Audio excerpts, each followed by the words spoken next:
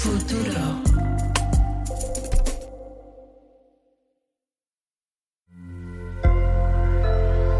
Sonoro.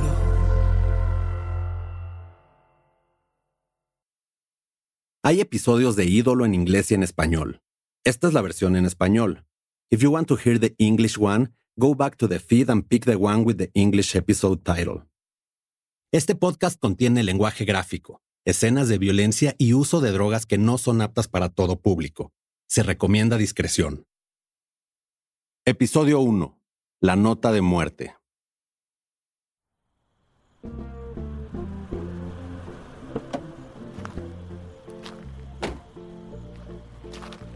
Imagina un salón a reventar.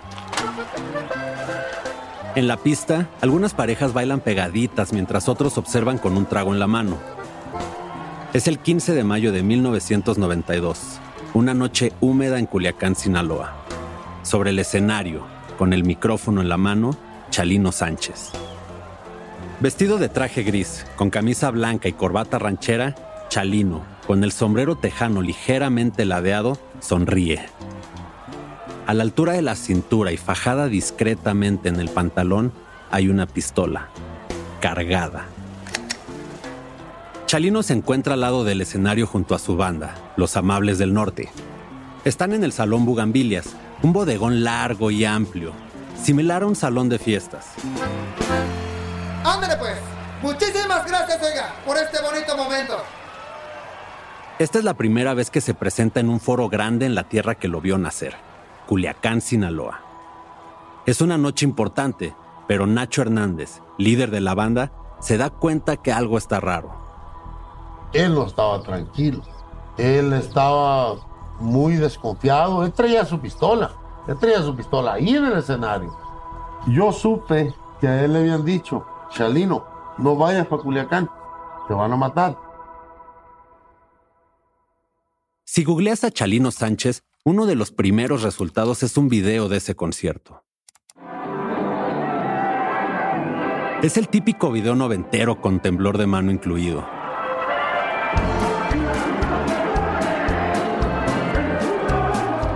Chalino sube al escenario con seguridad mientras es escoltado por dos modelos vestidas de blanco. Nacho Hernández comienza a tocar el acordeón.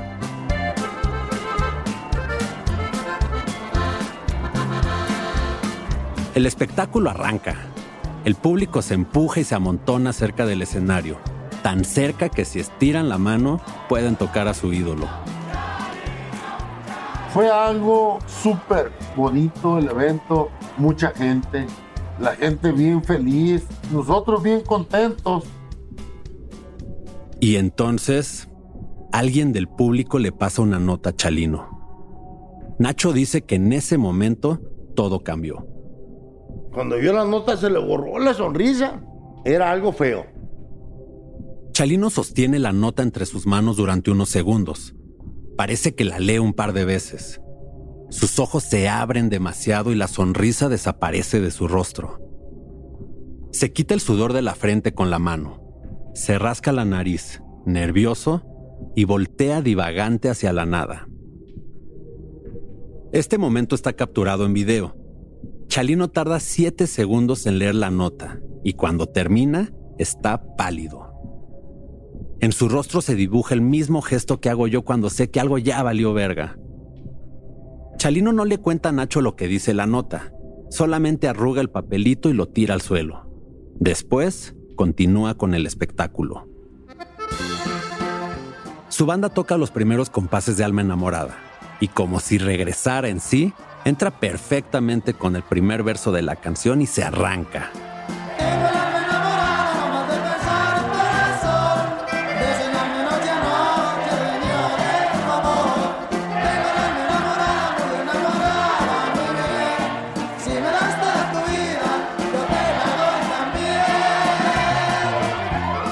Fue un artista fuera de serie que no ha habido hasta ahorita, a sus casi 30 años de muerto, no ha habido quien le iguale. Fuimos un equipo súper. Desgraciadamente no nos tocó disfrutar de lo grande que venía para nosotros. Si me das toda tu vida, yo te la doy.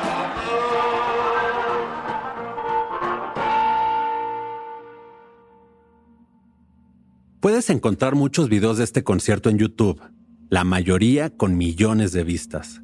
Esto gracias a los fans de todo el mundo que han analizado la última presentación de Chalino, cuadro por cuadro, segundo por segundo, desde hace 30 años.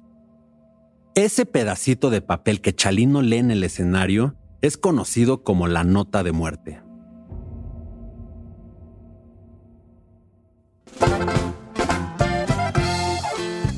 Para Futuro Estudios y Sonoro, en asociación con Sin Miedo Productions, yo soy Alejandro Mendoza y esto es Ídolo, The Ballad of Chalino Sánchez, un podcast sobre el hombre que se convirtió en el padrino de los narcocorridos, quien tuvo una vida digna de ser contada en una de sus canciones legendarias.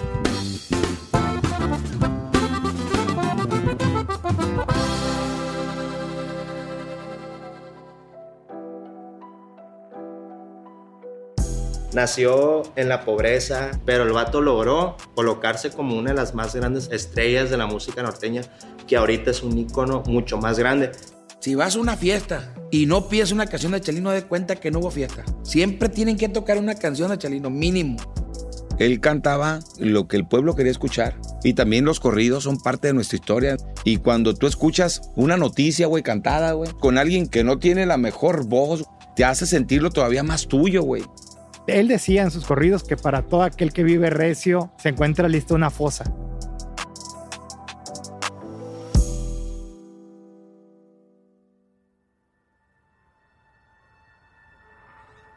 Es la mañana del 16 de mayo de 1992.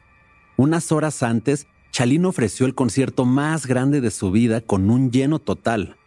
Pero ahora, su cuerpo se encuentra tirado en una zanja con 2 balazos en la cabeza. La estrella de la música norteña, supuesto sicario de los cárteles, aclamado cantante y compositor, y cariñoso padre de 2, fue asesinado a los 31 años. El misterio que envuelve su terrible homicidio está a punto de convertir a este inmigrante de un pequeño pueblo mexicano en uno de los cantantes más cabrones que hayan vivido. Imagínate que Juan Gabriel se subiera al escenario cada noche con una pistola en la cintura. O que Babo, el del Cártel de Santa, se agarrara a plomazos sobre el escenario con alguien del público. O imagina que Pancho Villa pudiera escribir sus aventuras en canciones con la habilidad de José Alfredo Jiménez. Ese era Chalino Sánchez. Chalino se ha convertido en una leyenda tan grande y audaz que es difícil separar la realidad de la ficción. Nació en Sinaloa y se fue a California cuando era joven, probablemente huyendo de la ley. Se cuenta que escapó de su tierra después de matar a alguien. Le chingaba el trabajo y pasó tiempo en prisión. Eventualmente se convirtió en un cantante pionero de lo que después se conocerían como narcocorridos. Canciones que, acompañadas de una guitarra, narran las violentas experiencias de narcos y criminales. Pero Chalino no solo cantaba sobre los cárteles, las balaceras y la venganza. Él las vivía.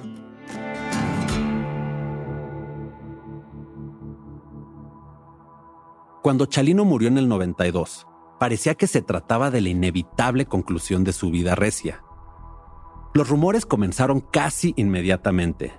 Decían que había fingido su muerte para escapar de un ajuste de cuentas, que el gobierno de México o el de Estados Unidos lo habían mandado matar o que era un sicario que finalmente obtuvo su merecido.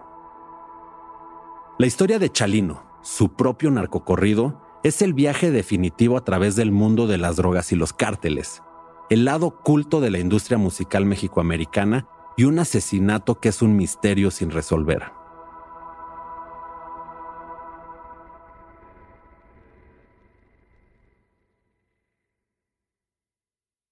La primera vez que escuché una canción de Chalino Sánchez fue en Uruapan, Michoacán, a más de 1,000 kilómetros de Sinaloa. Yo crecí en la Ciudad de México, pero pasaba gran parte del año en Uruapan, visitando a mi abuela y a mis primos. Tenía alrededor de 8 años cuando escuché una canción suya en un puesto de discos pirata ahí en la plaza central de la ciudad. En ese entonces ni le di importancia a su música porque era una oferta más que se había convertido en el soundtrack de la ciudad, junto a artistas como Priscila y sus Balas de Plata, Grupo Límite, Selena y Bronco.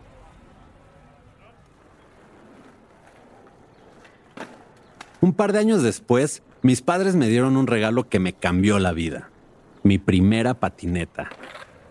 Con la patineta llegó el punk rock y mi cabeza estalló al ritmo de los guitarrazos con distorsión. Quería patear, romper algo y hasta gritar.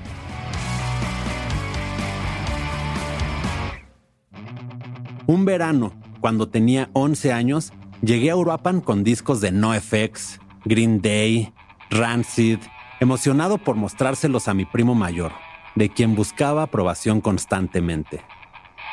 Me dijo, esa es música de locos, pinche chilango. Escucha esto. Y puso un disco de éxitos de regional mexicano. Ese verano absorbí lo más que pude del género y volví a la ciudad. Cuando les mostré las bandas que descubrí a mis amigos, las rechazaron. Mi gusto por esta música se consolidó a puertas cerradas.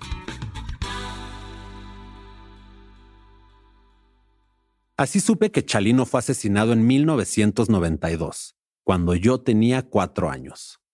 Después, como adulto, redescubrí su música a través de plataformas digitales como Spotify y YouTube, logrando entender la importancia de su música.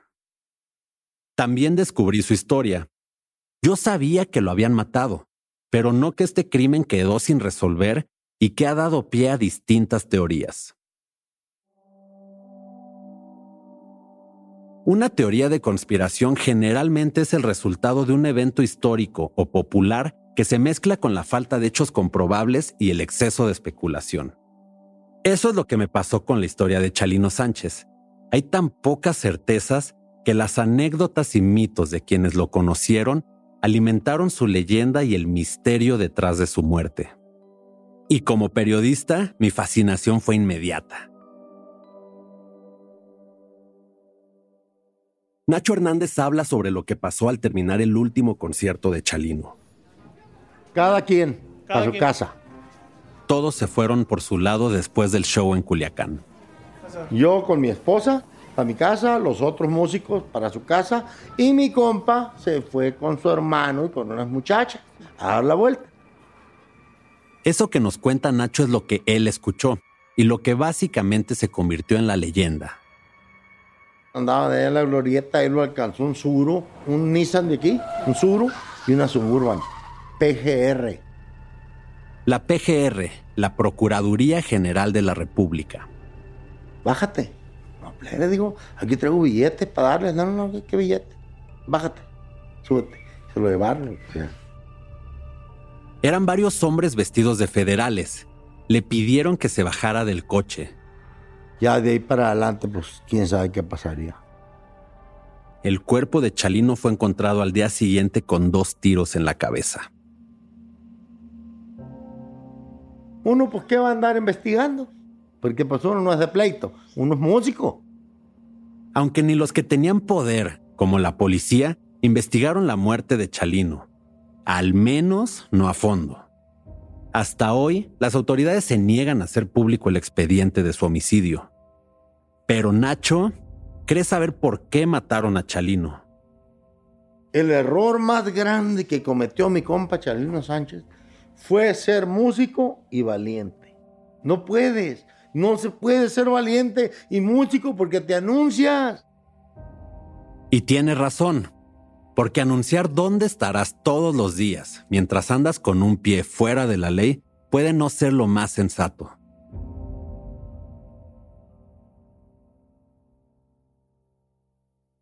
Los supuestos crímenes de Chalino son seductores para bien o para mal. Y es también lo que contribuye a su popularidad.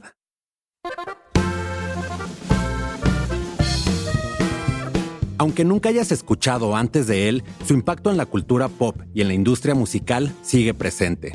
Sus huellas se ven en el estilo de personajes como Luis Guzmán, en Narcos, que usa una tejana para probar su amor por la cultura mexicana. O en corridos como Negro y Azul, en Breaking Bad, donde los cuates de Sinaloa hacen referencia a un capo gringo llamado Heisenberg. Ese compa ya está muerto, no más no le han avisado.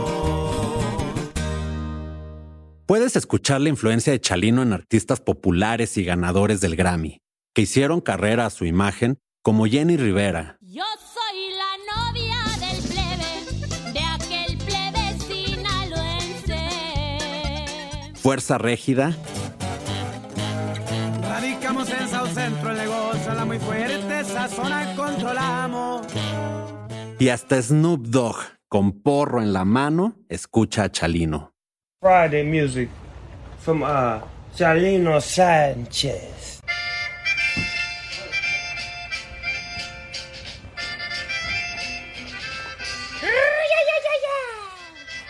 Su huella fue tal que convirtió a Los Ángeles en un epicentro para el género regional mexicano, con el negocio multimillonario que esto implica. Hoy en día, más de 2 millones de personas aún escuchan su Spotify cada mes. Las Nieves de Enero es su canción más popular. Esta oda al amor no correspondido, en diciembre de 2021, tiene 108 millones de reproducciones. Esas son muchas más reproducciones que Bidi Bidi Bom Bom de Selena o Azúcar Amargo de Faye. Hasta Hermoso Cariño de Vicente Fernández se ha escuchado menos que Las Nieves de Enero.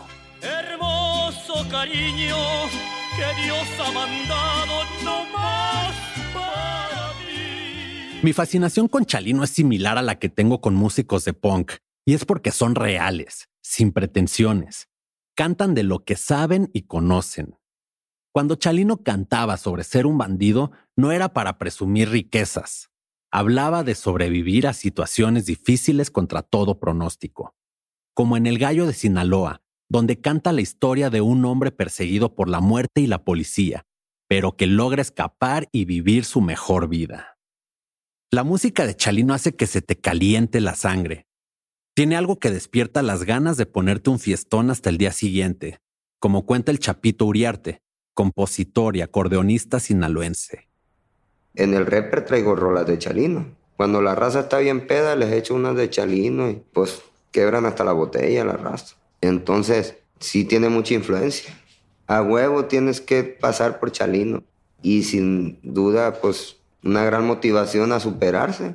Más que nada es eso. Pues yo sí quisiera ser otro Chalino. Imagínate. Chalino Sánchez era poderoso porque era alguien común y corriente. Un inmigrante que venía de la pobreza y se convirtió en un símbolo de éxito para quienes se veían a sí mismos en su historia, a pesar de que su vida estaba definida por la violencia.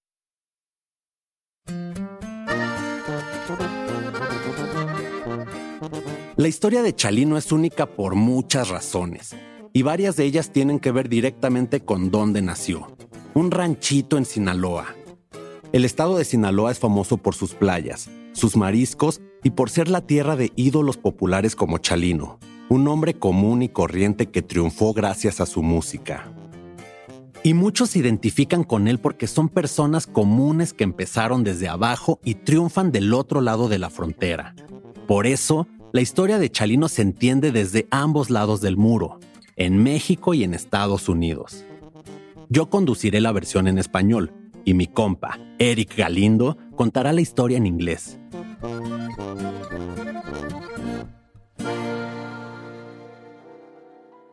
Y cada teoría le dará nuevas dimensiones a la leyenda de Chalino. O sea, que la leyenda y lo que envuelve es la manera en la que muere, ¿no? Que si fue por un enredo de faldas, que si fue amenazado. Yo personalmente creo que se habrá metido con una mujer de alguien de la mafia. Pues es una combinación mortal, ¿no? Perdedora. Eso era Chalino, güey. Con Chalino no podías pasarte de verga o algo porque ese güey se sacaba y te balaceaba, güey. Esos son huevos. Es difícil describir la vida de Chalino. Hay tantos rumores que es complicado separar la realidad de la ficción.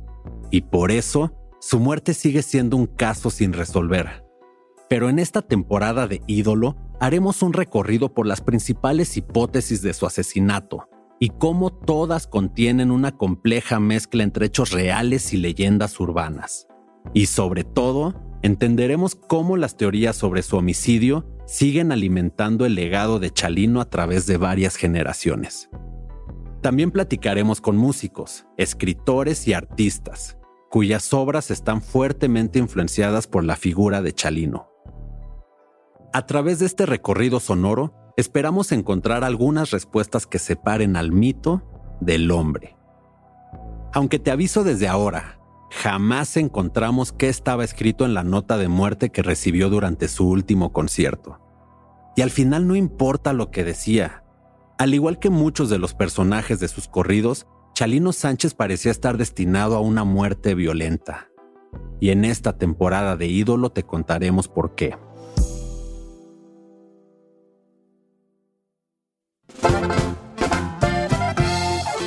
En el siguiente episodio de Ídolo, The Ballad of Chalino Sánchez.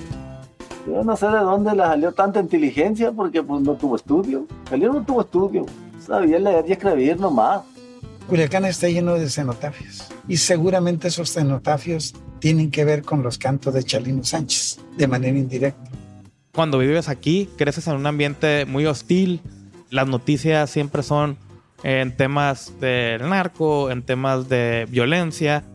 Él asesina a esta persona y por esta razón tiene que huir. Todo eso y más en el siguiente episodio de Ídolo, The Ballad of Chalino Sánchez. Ah, por cierto, ¿escuchas esa canción? Hicimos algo bastante cool. Escribimos un corrido acerca de Chalino Sánchez específicamente para este show. Y en cada episodio habrá un verso diferente que resume las teorías acerca de su muerte. Asegúrate de quedarte hasta el final para que no te lo pierdas. Voy a cantar un corrido de un hombre muy valiente, el rey del narco corrido. Sus canciones siguen vigentes con la tejana ladeada, viviendo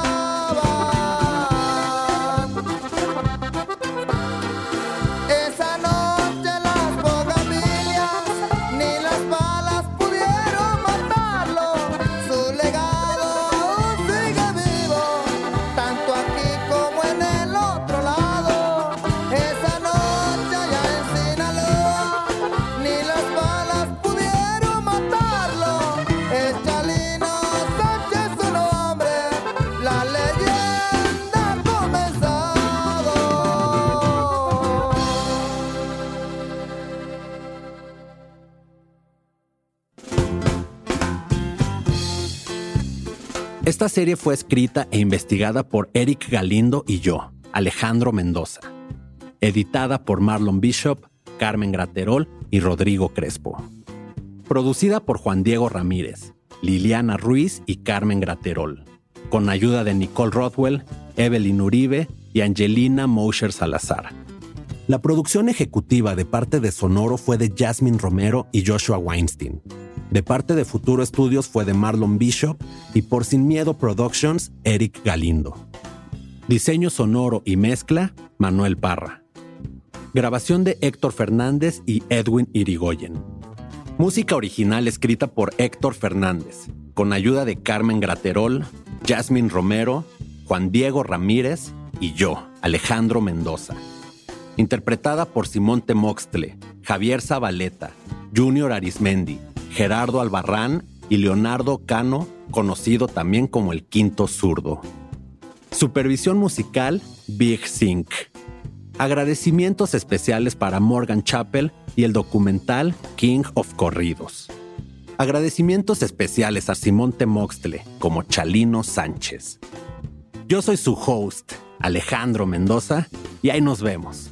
Tomen agua.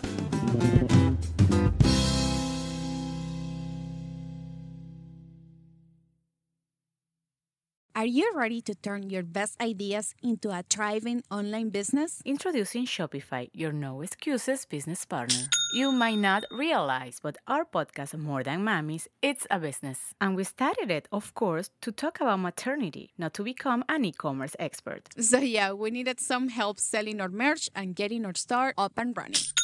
Woohoo! Another sale! Shopify is a commerce platform revolutionizing millions of businesses worldwide. No matter if you are a garage entrepreneur or a big business, Shopify is the only tool you need to start and grow your business without the struggle. With Shopify's single dashboard, you can manage orders, shipping, and payments from anywhere, giving you the insights you need wherever you are. Sign up for $1 per month trial period at shopify.com/sonoro, all lowercase. Go to shopify.com/sonoro to take your business to the next level today. Shopify.com/sonoro.